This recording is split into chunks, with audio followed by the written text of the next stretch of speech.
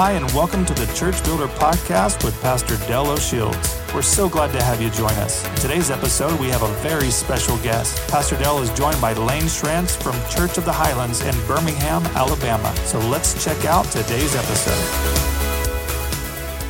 Well, good morning. Welcome to the Church Builder Podcast. So glad that you're with us for this episode, and I'm so happy to have with me today Layne Schranz from Church of the Highlands. Layne, it's good to have you with us. I am honored to be with you, Pastor Dale. It's a great privilege to spend a little bit of time together. Layne and I have been friends. I think I can use that word to qualify our relationship for several years now, and I just love him. He has a tremendous heart, and so, again, so glad that you're here. Layne, just for the folks that don't know you, would you just take a moment, tell us a little bit about yourself, your family, and let folks in on your life just a bit?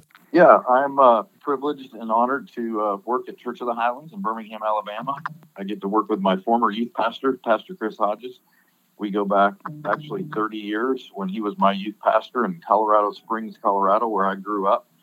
And it's been an amazing journey to be under his leadership, even as a high school student. Then he transitioned back to his home church in my 20s. He moved back to Baton Rouge, Louisiana, where he was from, and then decided to plant a church in Birmingham. And we felt, my wife at that time, 5 years and pregnant and a 1.5-year-old baby girl, we felt called to raise our own support because Pastor Chris couldn't pay us and come be on the team at Church of the Highlands. So I was the first staff member, self-supported, and the only staff member for the first year of the church. And it's been an amazing 18 and a half years here at Church of the Highlands down in Birmingham. Wow, 18 and a half years now. It's hard to believe that you guys have been going for that period of time now. Yeah, it is hard to believe. Sometimes it feels like it's been 30, 40 years, and other times it's only been 5. I can certainly identify with that. You know, Layne, I didn't realize that you were on the first floor of everything starting there. I guess maybe I knew it, but just hadn't thought about it recently.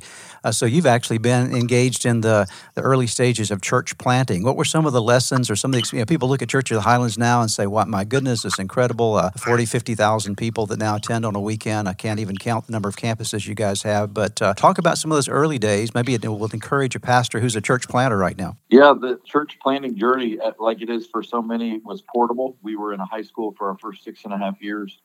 We are actually still very portable, as we have 11 portable locations now. About half of our campuses, 11 of our 22, are portable. And so that's a reality that we still live in at Church of the Highlands 18 years in. But it was a testimony to, obviously, the Spirit of God. God's favor has been on it. But as far as what Pastor Chris did extremely well, we built our church on a culture of prayer. 21 days of prayer and fasting started for us the month before we launched the church in January of 2001. He's kept that a main focus for all these years, that we would pray and fast every January. So I would say our prayer culture is probably paramount to the success of Highlands. But then when you get to the nuts and bolts, I think every church planter needs to abandon a little bit of their creativity or their innovative spirit and go with some proven models. Yeah. I think what Pastor Chris did well is he studied successful churches all over America. And for many years, he studied what worked, and he didn't try to come up with anything on his own. He went with proven models and really put together a recipe of doing church that had some very healthy systems that he didn't create, but he learned from other churches and kind of put them all into one. And it's been an amazing journey. So just not having just a clear vision, but also having clear systems to deliver the vision will help any church planter out there. You know, Layne, I know from passion of your heart and the times we've had conversations together, and obviously one of the areas where you focus a lot of your attention is on the GROW conference, the GROW process, the GROW resources that come out of Highlands. And you kind of touched on some of that. Let me draw you back to a word you used a moment ago, and that's the word systems. Obviously, to grow a good church, you have to have not just a good vision, but you also have to have good systems. Talk a little bit about that for a moment for those that might not be familiar with that word when it comes to church life. Yeah, I think a lot of times, unfortunately, it's a misperception, but the word system seems not spiritual for some people. Exactly. They feel like they've got to get a fresh word or a fresh rev and really miss out on the fact that God is a God of systems. I mean, we are made in His image, and our body operates on dozens of systems, from our cardiovascular system to our nervous system. And really, a system is what everyone is always using. Everyone has a system to do whatever they're doing. But a lot of times they're frustrated because their church isn't growing and they don't realize the system they're using is broken or it's not effective. And so a system is purely a way to deliver the vision. What are we actually doing to accomplish what we want to see accomplished? Right. I heard someone say, it may have been you or Chris or some other place I heard it, but the phrase you used a moment ago, everybody has a system. It's just not always a healthy one. Your systems are designed to produce the results you're getting. And so if you're not happy with the results, it's often very important to go back and look at the systems, right? That's exactly right. We tell the story, I mean, it's commonly told by Pastor Chris, but I've seen it happen in many places where people actually get more attached to their system than they actually do their vision. They say they want to reach their city, they want to see people get saved, but They won't adjust their services. That they're in love with their preaching style or their length of worship or different things that lost people aren't attracted to, and they're more in love with what they do than they are with what they want to accomplish. Yeah, that's awesome. I think you used a phrase there as well that may be a little different for some folks, and just want to have you to expand on it a bit. Our weekend services at church are oftentimes we don't understand that we actually have a target audience, and the target audience is really not the people that are already in the pews or in the seats. The target audience are the folks that haven't yet walked through the doors. And one of the things that I think I know that Highlands does so well, and the part of there is really creating weekend experiences that provide opportunities for those that don't know Christ to come into an appropriate environment with good systems that allows them an opportunity for experiencing Jesus in a very personal way. Talk about the strategy, the systems, the way you approach weekend services, and why you think of the lost as being the ones that you're actually targeting each weekend. Well, I think it just really goes down to what Jesus most concerned with, and he made it very clear that he would leave the 99 to find the one. Good. Unfortunately, church over the years, over the decades, even longer than that, and the church has been focused on the 99. Build services that we like to attend. We build worship sets that we want to sing, and we preach messages that we want to hear, and we have to remember what Jesus cares about. And really, I think he's pleased when we gather and worship, but he's more pleased when a lost person comes home. Wow. So good. I think you're right. I think we have people that have their own worship wars in churches and fight over the carpet and all kinds of things, and fail to remember that we actually were given a mission by Jesus to go into all the world and preach the gospel, and our services should reflect an emphasis upon that, right? Exactly. You know, one of the things, Layne, that I know that you are very passionate about as well is the raising up of leaders, the training of leaders.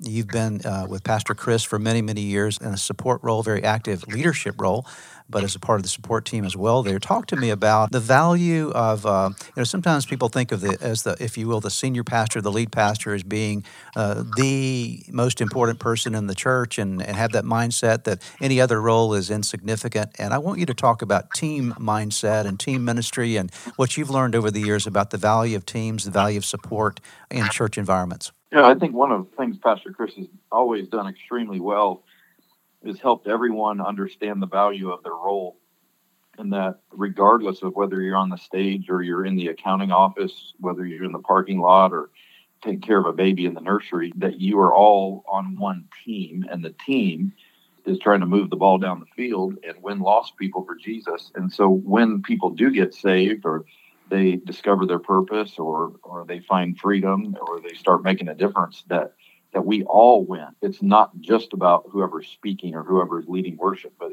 that we do this team. And he's done a great job of making sure that in our church staff culture, that we don't make speaking the kind of the pinnacle of leadership. Yeah. Good. You can be an influencer and a great leader, and you can reach your full potential in other areas.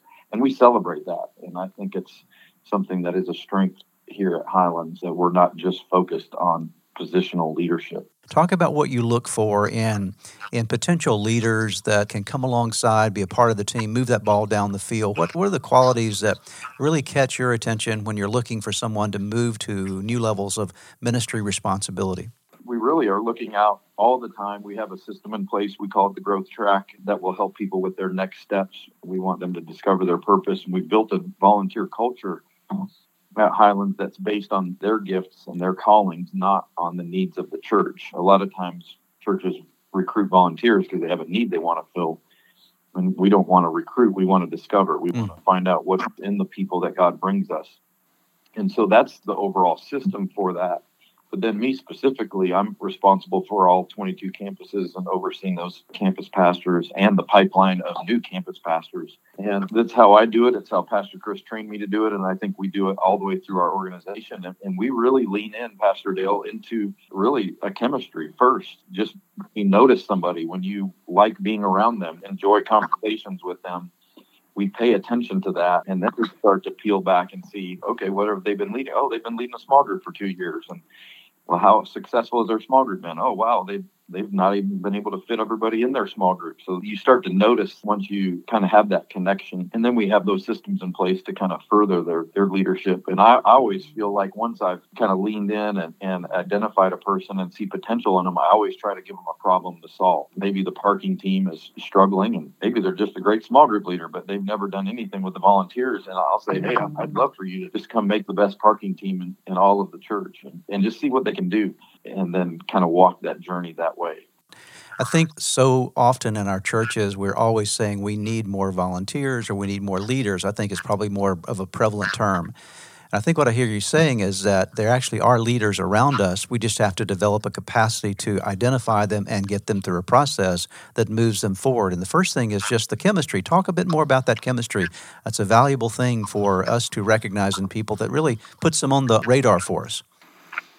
Yeah, I think development of any leader, it takes time and much easier to develop people that you like being around. Pastor Chris, at this point, he doesn't do all the hiring at Highlands, but when he did, he would just say it this way: I don't want to hire anybody that I don't want to spend my day off with. And that's kind of a good picture of how we view leadership development, that we want to have that personal connection where I actually enjoy being with you. So I'm going to more easily spend the time needed to develop you into the leader that God's called you to be. So actually that chemistry thing is really a God-designed way of identifying people to connect with, right? 100%. I love the phrase that Pastor John Osteen coined called divine flow. Just meet somebody and you feel like for some reason, I just like them. For some reason, I feel like we're going to be friends for a long time. For some reason, I enjoy it when I'm having lunch with them or spending time with them. And you can really use that as a great foundation, because then you're able to work out the little kinks of leadership and personality issues and work ethic issues and all of that. It's so much easier to develop somebody that you actually enjoy. So then you move kind of, I've got the chemistry with this person. I like being around them. We have good conversation together, good kindred connection. And then now I'm going to take a look at what is their history? What's their track record? What have they done already that would give me some indication of some leadership capacity in their life? Is that kind of the second step in the process? Yeah, absolutely. And I actually just taught this to our staff over a month ago. I think Jesus did this with all of his disciples, and what I saw Pastor Chris had done in my life. And that is, you see it. So you got to see something in them. Then you've got to say it. And then you've got to send them. You see it. You say it, so you got to speak it over them. I see a leader in you. I see a pastor in you. I see a world changer in you. But then you got to send them. You got to give them something to do, and then you got to repeat it. The first thing you see is probably potential, and then you speak that potential over them. But then you give them an assignment. You send them out to do something, and then you have to see it again. But now you have to see what they've done well and what they've done wrong, and you have to say it and encourage them and also correct them. And then you got to give them a new assignment. And it's just a cycle of just continually seeing things and saying things and then sending them to the next level. And that's what Pastor Chris has done in my life. And the most difficult part of that for all of us, we would much rather be encouraged than be corrected. I like to say encouragement makes you feel good, but correction makes you grow. And so that's a part of that whole process. And that's built into a culture, right? You begin to create a feedback culture that's positive and good, and it's not a negative thing to get feedback. It's a positive thing. That's exactly right. The way I describe it at Highlands, we have an instant feedback culture. We don't wait a quarterly review or an annual review. As soon as it's appropriate, we will give feedback to any leader. We're not going to call them out and embarrass them in the moment or in front of people.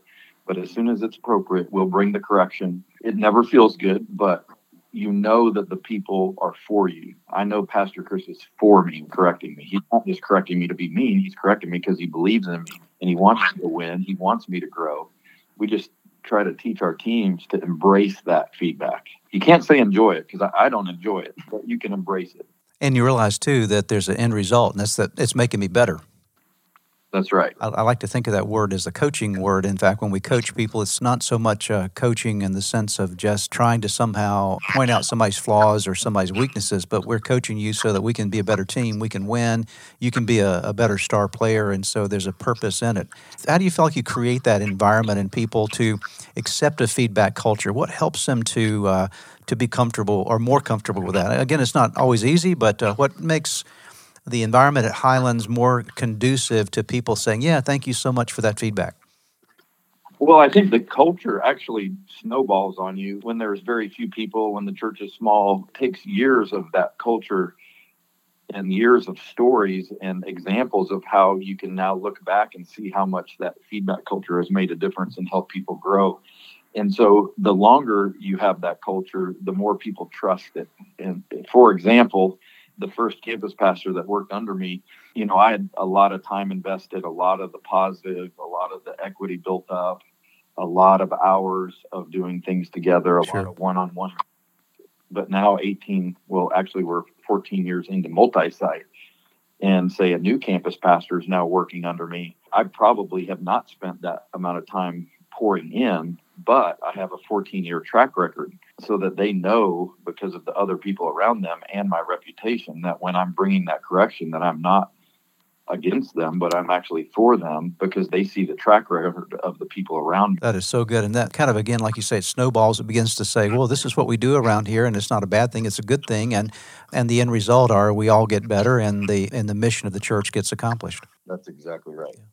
Well, Layne, we're just about done today, but I'm going to turn the corner really quickly here on one other part of your life that a lot of people don't know about. That's your race car driving experiences and journeys.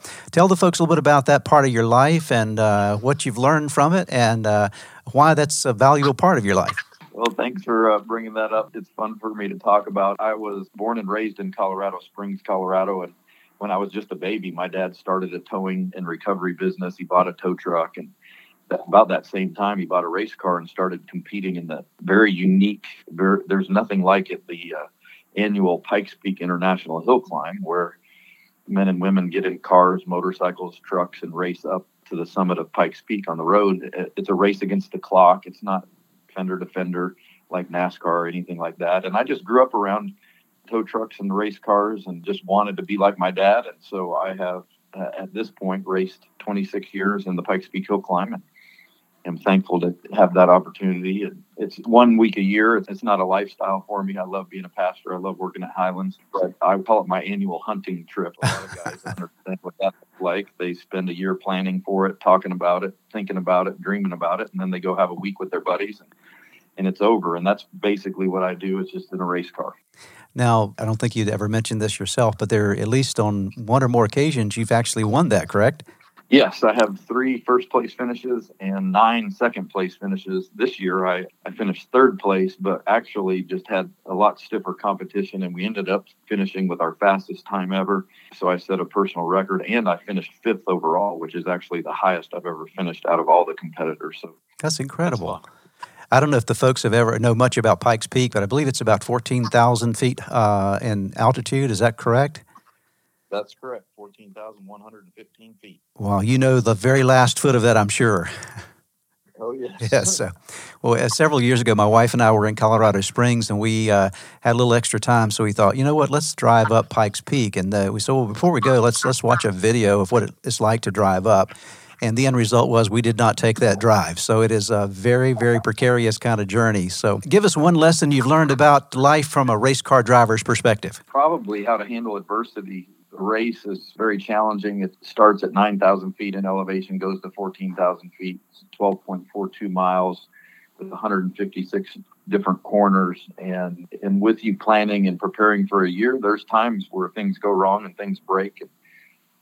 I've even lost a friend in the race in 2001, in my first year at Highlands. A friend of mine was killed. And so it's very challenging. There's a lot of disappointments, and you learn we have to get up on the mountain in the dark, 3 a.m, to prepare for practice at 5:30 a.m. And things go wrong. The car breaks. There's challenges, and very rarely do you have a super smooth, perfect week. And so I think I thrive now because of that when things go wrong. So even in church life, there's a lot of problems, a lot of challenges that are unexpected. And I actually thrive when there's something that doesn't go as planned. And so I think I got that from racing. I would say those are some very valuable life lessons, and especially church life lessons, because indeed dealing with church life and dealing with people represents some problems, some difficulties, and we all have to press through them and prepare for them. Well, Layne, thank you so much for being with us today. I know that people were blessed by your insights, and we're so grateful for you, so grateful for Pastor Chris, and for all that Church of the Highlands represents in today's Christian world, the influence it has, the Grow Network that's a part of impacting so many churches. Thanks for spending some time with us today. Look forward to having you back again on the Church Builder Podcast. Well, thank you so much, Pastor Dale, for your influence in my life and really on the kingdom and what you've done for so many. You're a legend in my mind, and I'm thankful for your friendship and honored to be a part. Thank you, Layne. God bless, and we'll look forward to talking again. Thank you for joining us today. If you haven't already done so, please take a moment to subscribe to this podcast, rate and review us on iTunes, and share with your friends on social media. Be sure to join us next time for the Church Builder Podcast.